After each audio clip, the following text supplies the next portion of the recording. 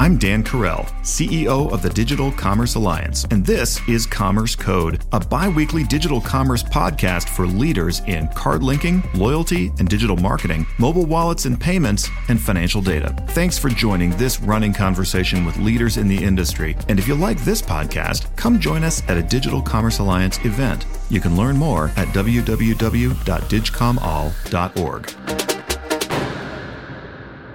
This week, I'm talking with Ricard Bandebo from VantageScore and Christian Widholm from Bloom Credit. VantageScore assigns consumers a credit score based on more inputs than traditional credit scores, and the goal is to help lenders make better lending decisions and to give consumers better access to credit. Bloom Credit has modernized the infrastructure for any business that's using or generating credit data, so platforms, fintechs, neobanks, lenders, subscription services, and others. The goal there at Bloom Credit is to make it easy to integrate with the major credit bureaus to access their data and also to make it easy to report accurate data to those credit bureaus. So today, Ricard, Christian, and I are talking about three things mainly. Economic and social opportunity. So how many thin file, no file, and subprime consumers are there in the USA? Why are there so many? And how does it impact them to have that status? Second, credit building products. We're seeing more companies offering products that are designed to help consumers build their credit. What's driving that trend and what's in it for companies? And finally, credit data accuracy. How much of a problem is inaccurate credit data and how can the system be improved?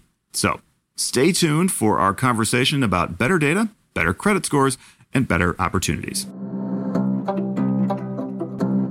Commerce Code is sponsored by Pentadata, the all-in-one financial data API. Whether it is bank account data, credit card transaction data, or credit reports and credit scores, Pentadata has it all in one simple and easy-to-use API. With coverage of over 6,000 banks, over 200 million credit files, and 60 million merchants, you can get all the data you need for your apps at pentadatainc.com.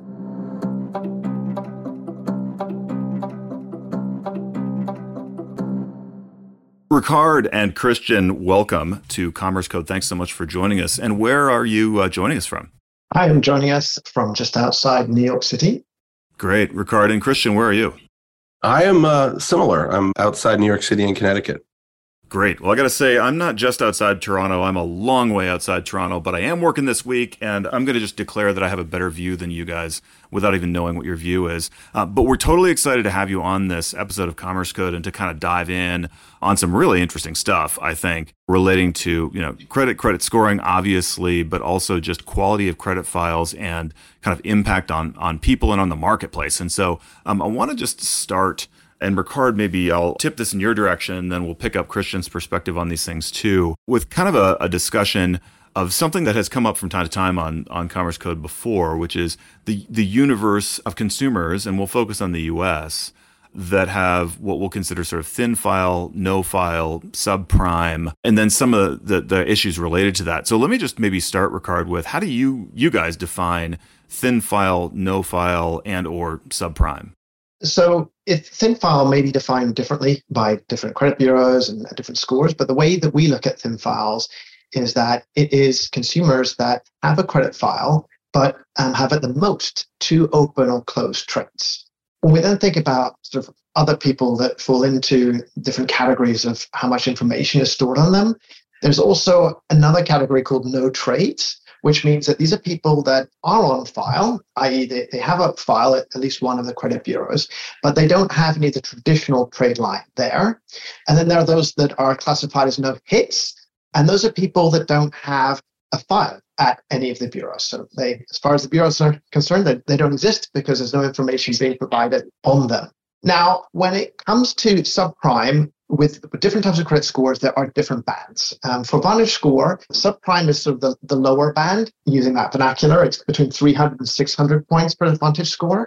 Near prime is what we call 600 to 660. Prime is 661 to 780.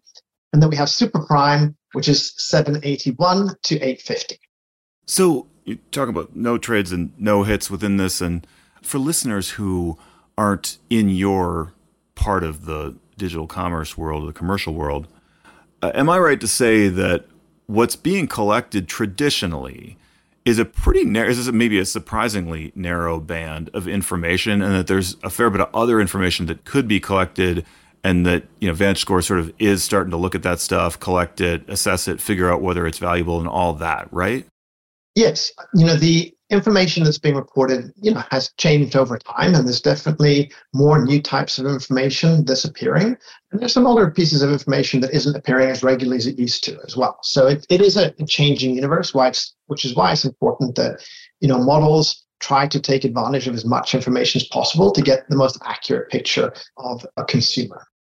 And so one of the things, just to take a specific example, that has conventionally maybe not been collected or at least not assessed has been rent payments. And I know that VantageScore has been looking at that a little bit more now.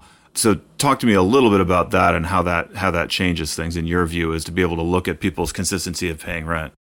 Yes, so actually taking a little bit of a step back here. So traditional conventional scoring models did not look at all types of trades. And so for instance, when we began analyzing for our more recent models, VantageScore 3 and VantageScore 4, like what happens if you included rental payments or utilities payments, we actually found that they were very, very predictive, right? And so when we have had sort of two core goals, one is very much obviously produce the most accurate models out there, but the second one is to be as inclusive as possible, to be able to score as many people. And when we looked at, increasing coverage, there were two ways that we did that. One, which is to relook at the constraints that have been used by conventional models to see if there's ways that we can find a better way of creating those constraints so we can score more people, but still score them accurately. And the second way, touching on what you just mentioned, which is rental payments, but also utility payments and other types of data, is to add additional data sources so that we can get a better view of a consumer's ability to make payments on important bills like rent and utility. Christian, you've said this to me before in conversations that we've had. It's a big group of people in the USA that, have kind of a limited file and therefore limited access to credit. What was the number again? Yeah, it's very sizable. There's 106 million consumers, it's estimated, that don't have access to mainstream credit rates in the United States. And the reason they don't have access to mainstream credit rates is because they're either thin file, no file, or subprime. And obviously, that's a huge amount of the total population for the country. And it is typically not a segment that traditional banks go after. Ricard was giving the segments of near prime, prime, subprime, and most of the banks have traditionally focused on prime plus consumers predominantly. Obviously, there's exceptions to that rule. So there's a significant number of folks in the United States that basically are what I either call underbanked or don't have access to mainstream credit rates or products. Just to expand on that a little bit, or kind of tap into it, I think to me, if you're not sort of in this space and really doing it professionally or thinking about it all that much, the casual way of thinking about those folks is, they don't have much money, or they're not, it's, you kind of think about them. And I guess what I would say is, it feels, the more I understand this, like these people are just living their lives, and not necessarily anything wrong. They're not interacting with institutions that are reporting stuff. And that's the deal, right? Like, we have a system that collects certain kinds of information. It sees what it sees, and it doesn't see some other stuff, right? And this is coming around a little bit just to get people to be familiar with what Bloom does. It's not the easiest thing in the world. So then you put yourself in the shoes of the institution, that's dealing with folks. It's not the easiest thing in the world to collect the information and to accurately report it. So we've talked about looking at whether people were making the rent payments on time, as if that information sort of magically makes its way into the hands of the credit bureaus. Of course, it doesn't, right? And so if I understand correctly from our conversations before, Bloom Credit is sort of in the business of making it easier to accurately report this information for the entities, right? And that has the effect of creating more opportunity and more, record keeping for a bigger number of Americans. Yeah, correct. Look, I mean, there's traditional credit data and there's kind of more non-traditional credit data. And I think that what Ricard was saying on rental payments being an interesting predictor and using that is starting to take in more robust pieces of data that are out there that can actually better serve and score a larger population of the United States. I mean, there are segments in the United States of people that really predominantly only transact with cash still. Those folks aren't really ever going to show up under a traditional type of credit data because they're not using those products. There's a significant amount of opportunity that's out there to continue to expand and bring in different types of data sources to have a clearer view or understanding of these consumers. And absolutely on our side, our goal, we're a B2B credit data infrastructure company, but we have more of a consumer-minded mission, and it's to expand access to affordable credit. And we think that one of the ways that we help do that is by making it as easy as possible for entities to send credit data, whether traditional or non-traditional, to the bureaus in order to enhance scoring and to provide more clear, accurate pictures of creditworthiness of these consumers so that they can actually get access to mainstream credit products and mainstream credit rates. The impact is two-sided. For people who think about this at the global level, there's a whole conversation about microfinance and other kinds of things to try and open up a huge multi-billion person global market of folks who don't have access to credit or just kind of conventional commercial activity. And then so in the United States, if we just narrow our focus to the US, there's obviously a very meaningful commercial opportunity. You kind of alluded to the traditional banks going for, you said, Prime and Prime Plus, and that there is a sizable opportunity there. Again, you and I've talked about it a little bit before, and maybe Ricard has thoughts on this stuff too. Who do you see sort of being willing to go after the opportunity of saying, hey, there's an untapped market of people who haven't been seen very much before, or at least about whom we don't have that much data. And we're going to try and open up that market as a commercial opportunity. And by the way, it'll be good for them too. Who do you see doing that now? Typically, it's like a cycle or a trend that you kind of see in these types of products, where typically it's smaller companies, fintechs, companies coming in that are trying to solve specific problems for certain segments of the population. And they ultimately start to take hold and are able to have traction with these products, gain some market share, start to prove out that, hey, these actually folks can benefit from these types of credit builder products in order to improve their credit. But then ultimately what typically happens is that you start to see larger players start to take notice and realize that this is a big market with an interesting opportunity. Like if you're a bank or a larger brand, you don't necessarily want to just ignore this giant 100 million plus person segment of the United States that doesn't have access to stuff. You want to be able to start engaging them and to participate in their credit growth and graduation into higher levels of credit worthiness. So you can actually then start to actually offer them other types of products and services as soon as they're ready.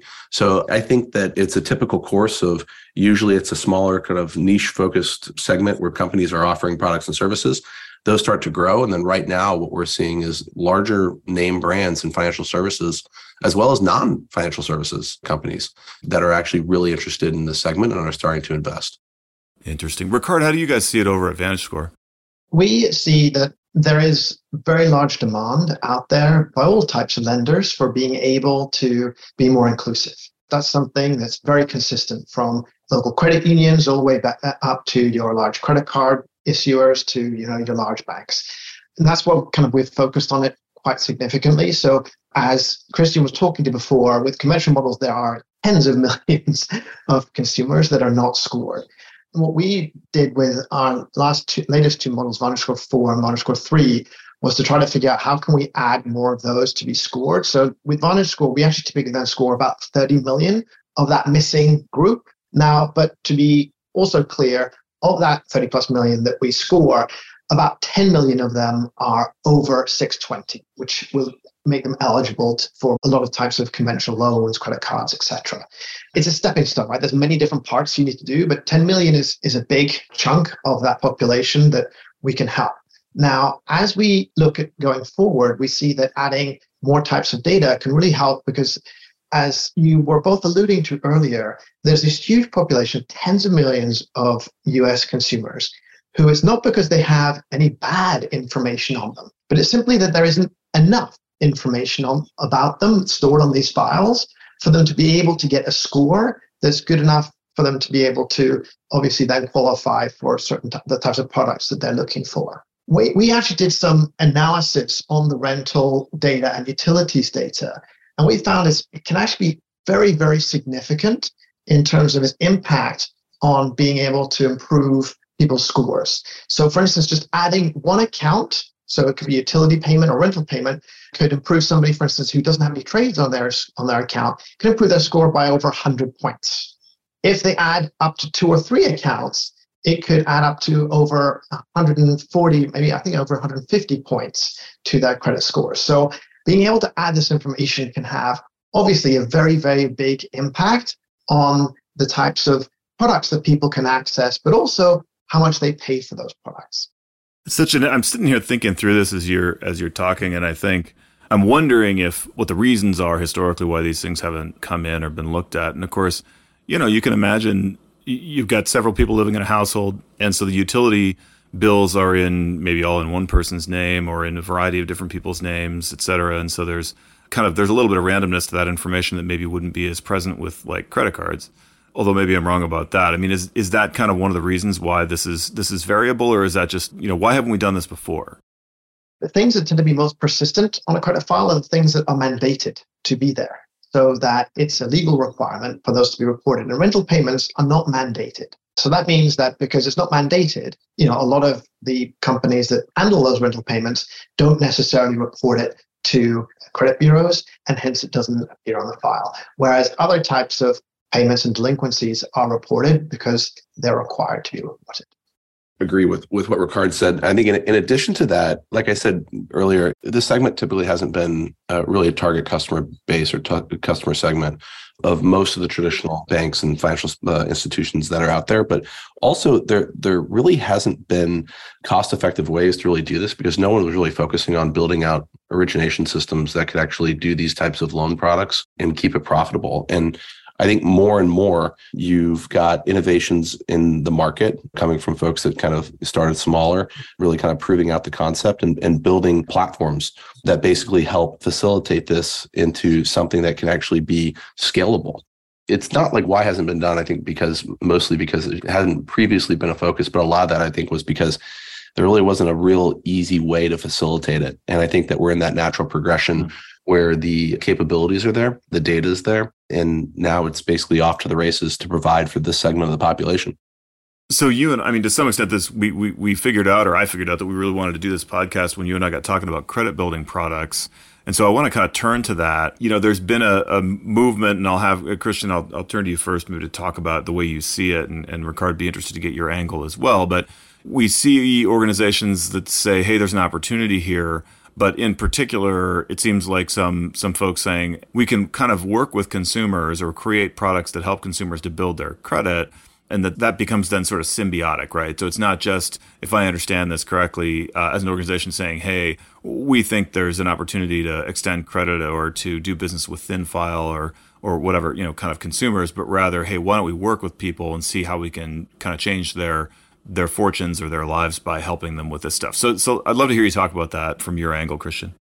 I think that just look at the progression of just technology in general, and you've got all of these consumers that now have the ability to understand what their credit score is. I want to say that right now, because of for education purposes, that consumers have probably never been so empowered to understand what their credit score is, right? Or what's on their credit report. There's so many different services that are out there. There's so many different financial institutions that include it, like in their My Account and everything else, that consumers have a better understanding of what their credit score and credit history is, if they have it at all. And I think that you see opportunities for these lenders as well as brands to really engage these consumers and to really start offering them products to actually, like I mentioned before, help them get into a state of credit stability or soundness where they then can actually graduate into other products and services. So I look at it really more as long-term relationship building. I mean, you're talking about over 100 million people. And just to be clear, because Ricard was saying tens of millions, he's right. I agree with him on the tens of millions for ThinFile, NoFile. The total in the United States that I was mentioning is ThinFile, NoFile, and subprime is about 106 million when you actually add all those folks up. But even the folks that are subprime that have a negative credit history have the ability to improve their credit with help and with discipline. And many of these brands and financial institutions want to be there when they're ready. Having that relationship will actually lead to more opportunities for you to be able to engage with them when they're ready for those credit products, those core credit products, which predominantly is where, a lot of financial institutions and brands would earn more of their money on those types of credit products. So I look at it more as, hey, the consumer is empowered. The technology is there to actually deliver these products and services. And it's really about a relationship build so that you can engage these folks when the time is right. Ricard, you got an angle on that? I think that credit builder products, obviously, they are predominantly there to help people improve their credit scores. And I think that's a good thing. I think many of them enable people to just have visibility. Like some of them are rent reporting services, others are sort of secured credit cards or sort of loans that people can take to demonstrate they have an ability to do those things. So anything that can help people really demonstrate how they can be financially responsible and that can be visible on the credit file, I think those are good things. I want to just put some meat on the bone for people who have no familiarity with it, or, listeners of Commerce Code probably aren't themselves using these products. And if they're not working in this space, then they maybe never heard of it. So I have an hourly job. I'm in a 2-income household. Maybe we both have hourly jobs. We don't particularly have, a credit profile. And so what is the thing that I get offered and what does it help me do? And just an example, I know there's more than one, but if you want to just pick one, I don't know, Christian, of what do these things look like and how do they work? There's obviously the things that Ricard's been talking about, which is rent reporting, utility reporting. That type of stuff obviously is highly beneficial and predictive for scoring. But for folks that actually, either don't have credit or have bad credit that actually want to engage with credit building products, typically where they start is going to be with card products. And there's different card products that they can do. There can be unsecured card products with a fairly low limit to start. And then you start to progress that limit higher as you start to see positive repayment history from those consumers until they get to that state where they can start adding other types of credit products and really kind of create, again, a more robust kind of credit profile for more mainstream products. And then there's also secured cards, which is another step where it's secured by some dollar amount that's provided by the consumer in cash and will allow them to still access a credit line that's secured, but basically helps them get their feet in the water so they can actually start, building positive repayment history in that regard as well. Those are probably the two primary that we see. There's also certain types of loans that folks will get that are personal loans that will be, smaller dollar amount that aren't revolving that ultimately will solve the same problem. Yeah. My son is in college and we'd just been lazy about this stuff. And he came to me and said, hey, should I get my own credit card and whatever? I said, yeah, sure. How hard can it be? And maybe I was remembering a day of perhaps different behavior from the credit card companies, but I thought it would be a piece of cake because I think it was for me, but I don't know. This is a very, very long time ago. Anyway, he ended up, after all was said and done, writing a check to, I'm pretty sure it was Discover, has sort of a student credit card thing. And then, some months later got a check back in the mail, right? Like it was a secured product. So that's kind of the way that worked there. And so it sounds like from what you're saying that, that's one thing what you've described is more in the nature of, because I can't imagine that too many people, I think it was $500, I could be wrong, are going to write a check for that, right? Like if they're in that position, it's not the greatest thing to have to do, but that there are a variety of ways to do it and it builds your credit and helps you move up the credit ladder. Yeah, there's different products for different types of use cases and needs of those consumers. It depends, but the one that like the example you gave on your son is a good one. So where does BNPL fit into all this stuff? Well, I'll touch on this a little bit. So currently in the United States, it isn't mandatory for BNPL providers to report this information to the bureaus. So there isn't a lot of BNPL information that's coming through. And also there is, I think, a movement from the regulators and the BNPL providers and the bureaus to try to find a way to consistently report this data to the bureaus. Now, what's important to remember is that, hopefully this will happen soon, and we're working with some of the BNPL providers to do some research in this area. We have a hypothesis that BNPL data could be valuable for not just adding more predictive lift to, these scoring models, but also, again, to help score more people, because BNPL may be one of the first types of financial products that consumers interact with and can potentially build some credit history with. But the key thing, though, is it's very different in kind from other types of loans. So it can't just be sort of added and work with traditional credit scores. It will need to be thoroughly analyzed before it can sort of be part of the actual credit scores. Yeah. Is there any history of, I suppose, other than the retailers themselves, but I mean, of analyzing, reporting, or otherwise using a layaway kind of payment information? Because that in principle is the same idea. I'm not so familiar with that. I mean, they have started, mandating BNPL reporting in the United Kingdom, and I think there might be other countries in Europe that are either looking at that or have done so. I think one of the things that, we're keen on in the US is to learn from other implementations. And I think one of the challenges is you only report the negative BNPL file information, then you won't have any benefit for people who are doing well at paying down their BNPL loans. So I think one of the key things that we are trying to push for is that the positive reporting is also included ultimately. Well, absolutely. And if you want to fill out files for more people, I mean, it stands to reason that BNPL would be reaching a lot of folks who maybe don't have much of a file, and that that it could be good. But you're right; it's not going to do you any good if it's just the negative stuff. So I would jump to a couple of last topics here. One is consumer education, and maybe Ricard, I'll start with you. But a lot of this has to do with consumer understanding and education about how they, kind of the actions that they can take or that they should take or not take, that'll impact these things. But I wonder, what's taking place now, maybe that wasn't happening before. Are things getting better in terms of consumer awareness on this stuff? I think it wasn't that long ago when people didn't have easy access to their credit scores. We were a big proponent, and we've obviously the most used score for consumer education and one of the kind of pioneers. So we've seen this as a really good opportunity. And what we're seeing is that as people have become more familiar with credit scores, their credit files, begin also then trying to understand, well, what can we do about this? And they're beginning to learn about credit health and what they can do to improve it. And that has also, yes, we talked about credit builder products and other things as well. But even before that, we've seen people changing their financial habits. Not everyone, but large amounts of consumers, because they now have an understanding of what financial habits will have positive and negative effects on their credit scores. So in general, we think it's been very positive, but I'm sure Christian probably has more to add.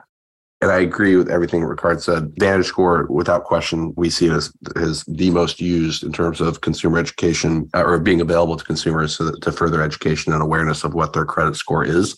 I think that's a very positive thing, because the more that you know and the more that you're aware, the more that you're likely, if you so choose, to do something about it, to be able to improve your credit score and to start actually taking actions with your finances and the way that you repay things. And credit reporting is the carrot and the stick. The carrot is if you pay your bills, you pay them on time, you're taking out credit products, then your credit score and your credit profile should improve. And the stick is if you don't pay it, then your credit score, your credit profile is going to be impacted negatively. And I think that the more that there's awareness and there's more types of places that you can access your score, so there's almost no excuse for anybody not to be able to get their score. They can either get it from like a free credit report, they can get it from Credit Karma, they can get it from usually almost any bank or financial institution from like a My Account section. There's so many different products and services out there that provide this, that it really is empowering that consumer. And I agree, I don't think the consumer's ever been more empowered to understand what's going on from a credit perspective than they are today. It used to be a black box almost, right? Where people didn't know, what am I? I have no idea how I'm perceived. All I know is I put an application in at my local bank for a product and I got denied. And then I got this legally worded adverse action notice that gave me some reasons, but I don't really understand them. And now there's just so much more prescriptive information out there for consumers that I think it's very, very helpful. And I think that we're just kind of scratching the surface on what we can do for consumers with that information. So sticking with the consumer experience, and I want to stick with you, Christian, on what you guys do specifically, because I think it's super interesting, but I will just conjecture that the typical person's experience of credit scores, on a typical day, they don't think of them. But when they do, it's kind of one of two things, right? It's, oh, my score is or isn't this, or I'm not really sure what it is, or I got denied for a product, whatever. So there's a substance of it. And then the other thing, though, is, oh, crap, there's something on there on my credit report that's wrong, or there must be, or I think there is, or I was able to confirm that there was, or whatever. That's the other piece. And then needless to say, we're humans and it's life. And so people will be critical and say, oh, that shouldn't have happened, et cetera. There's always another side of the story. It usually goes something like this. Life is complicated. The explanation for why this gets screwed up is quite understandable if you know how it gets screwed up. That's my analysis of the whole thing, which is not exactly sophisticated, but that's a lead into saying there are errors, right, in the credit reports, and therefore the analysis about any given consumer isn't always right. There's also understandable reasons why those errors happen, and you guys are pretty much in the business of trying to make it better. So I'd love to get your angle, I guess, on what causes credit data inaccuracies just at the get-go. How does it impact consumers and that stuff? And then we can kind of go from there. Yeah, look, I think first I'd say like largely the bureaus do a really good job in terms of acting as a filter to weed out bad data when it's coming in, and then holding some of the people that send them the data that don't do a good job of sending it to them accountable, and they ultimately will shut them off. But the reality is that I think each of the bureaus, and Ricard can fact check this, I believe they each have over 1 trillion trade lines that they have within their repositories, their reporting. That sheer number is just massive, right? When you look at it. So, at times when a consumer is putting in their information to a credit application, they might accidentally misspell or mistype something, and they might have their name wrong. They might have their social security wrong. They might have put the wrong year for their birth date. They're benign errors, but they still can lead to like matching issues and sometimes maybe ID verification during a loan origination process. But there's 12 million consumers, and this is I think widely kind of accepted, around 12 million consumers in the United States, that the errors that they have in their credit reports are material enough. They're not one of those benign kind of misspelling errors, but they're material enough that they're actually negatively impacting their credit score and their credit history. And ultimately that leads to them potentially getting outright denied for credit, or at best case, not actually properly priced for credit risk. Right? Meaning that they're paying more in interest because they got priced higher because something that not to their fault was wrong on their credit report. And there's various reasons that type of stuff happens. A lot of it you see from the systems of record from the lenders, the loan management systems and whatnot, potentially have maybe a small systemic error, but when you times that by a lot of people, it can become bigger. And there can just be things on there that are inaccurate. Sometimes it could be that a trade line was misapplied to them. It could show they have 2 mortgages when they only have 1. Sometimes it could be that they're showing that they're delinquent for something when they're not, right? It's a loan that's paid off with a $0 balance and they're showing as delinquent.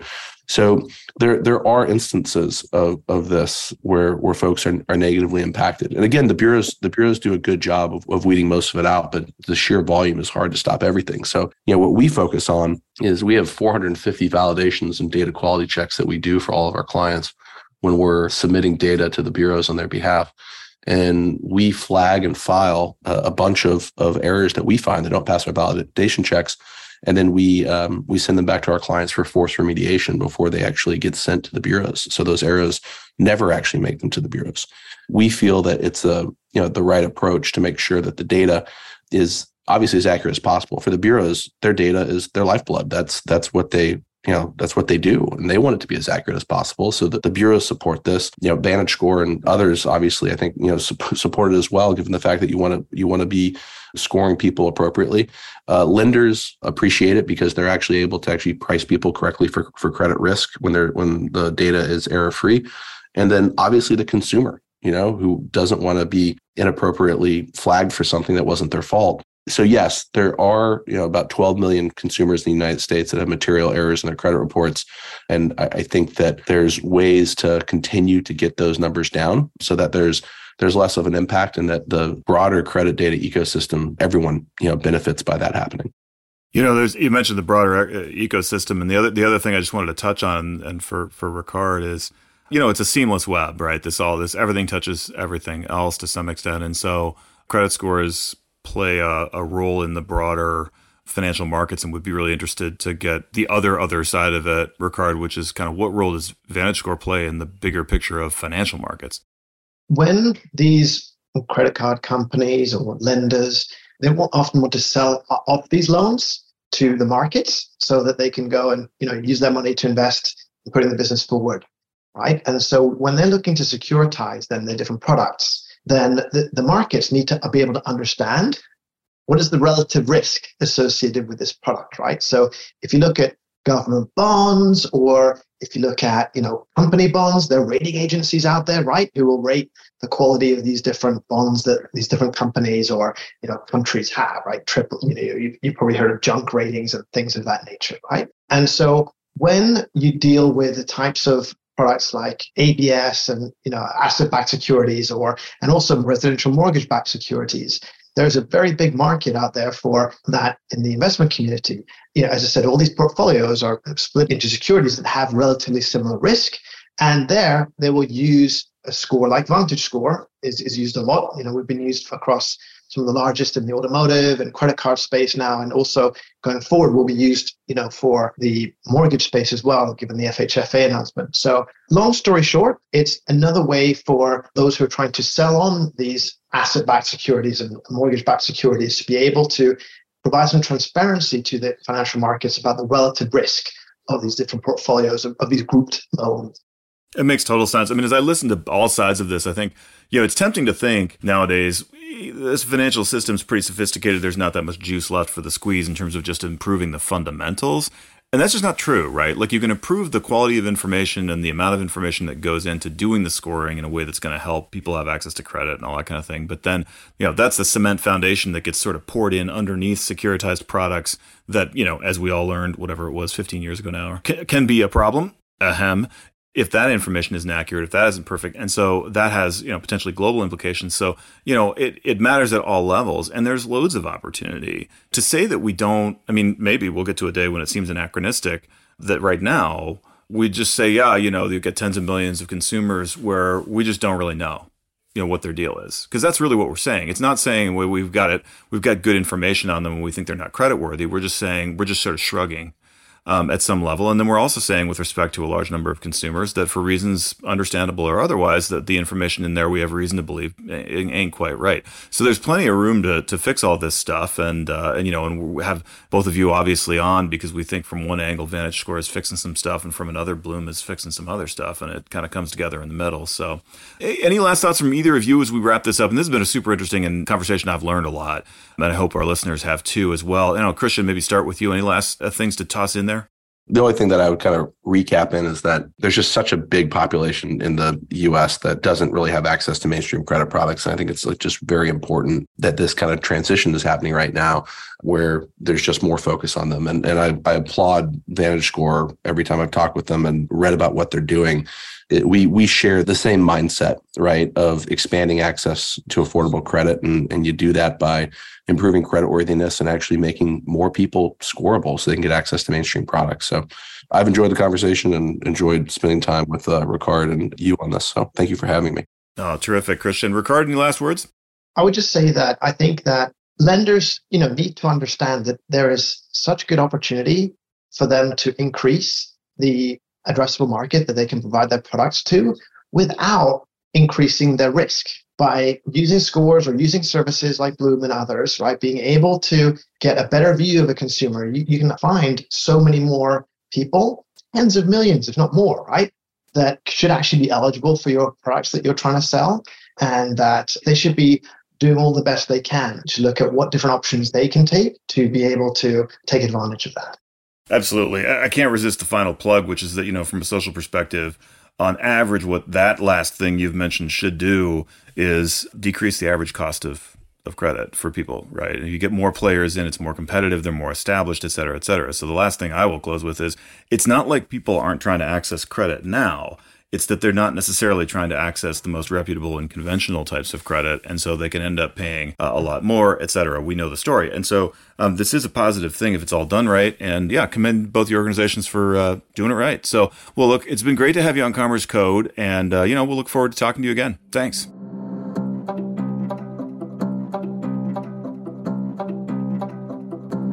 Commerce Code is brought to you in part by VantageScore. 9 of the top 10 banks and over 3,000 leading banks and fintechs use VantageScore to predict and manage repayment risk. Learn more about the latest advances in credit scoring and how to grow your lending business by leveraging financial inclusion at VantageScore.com.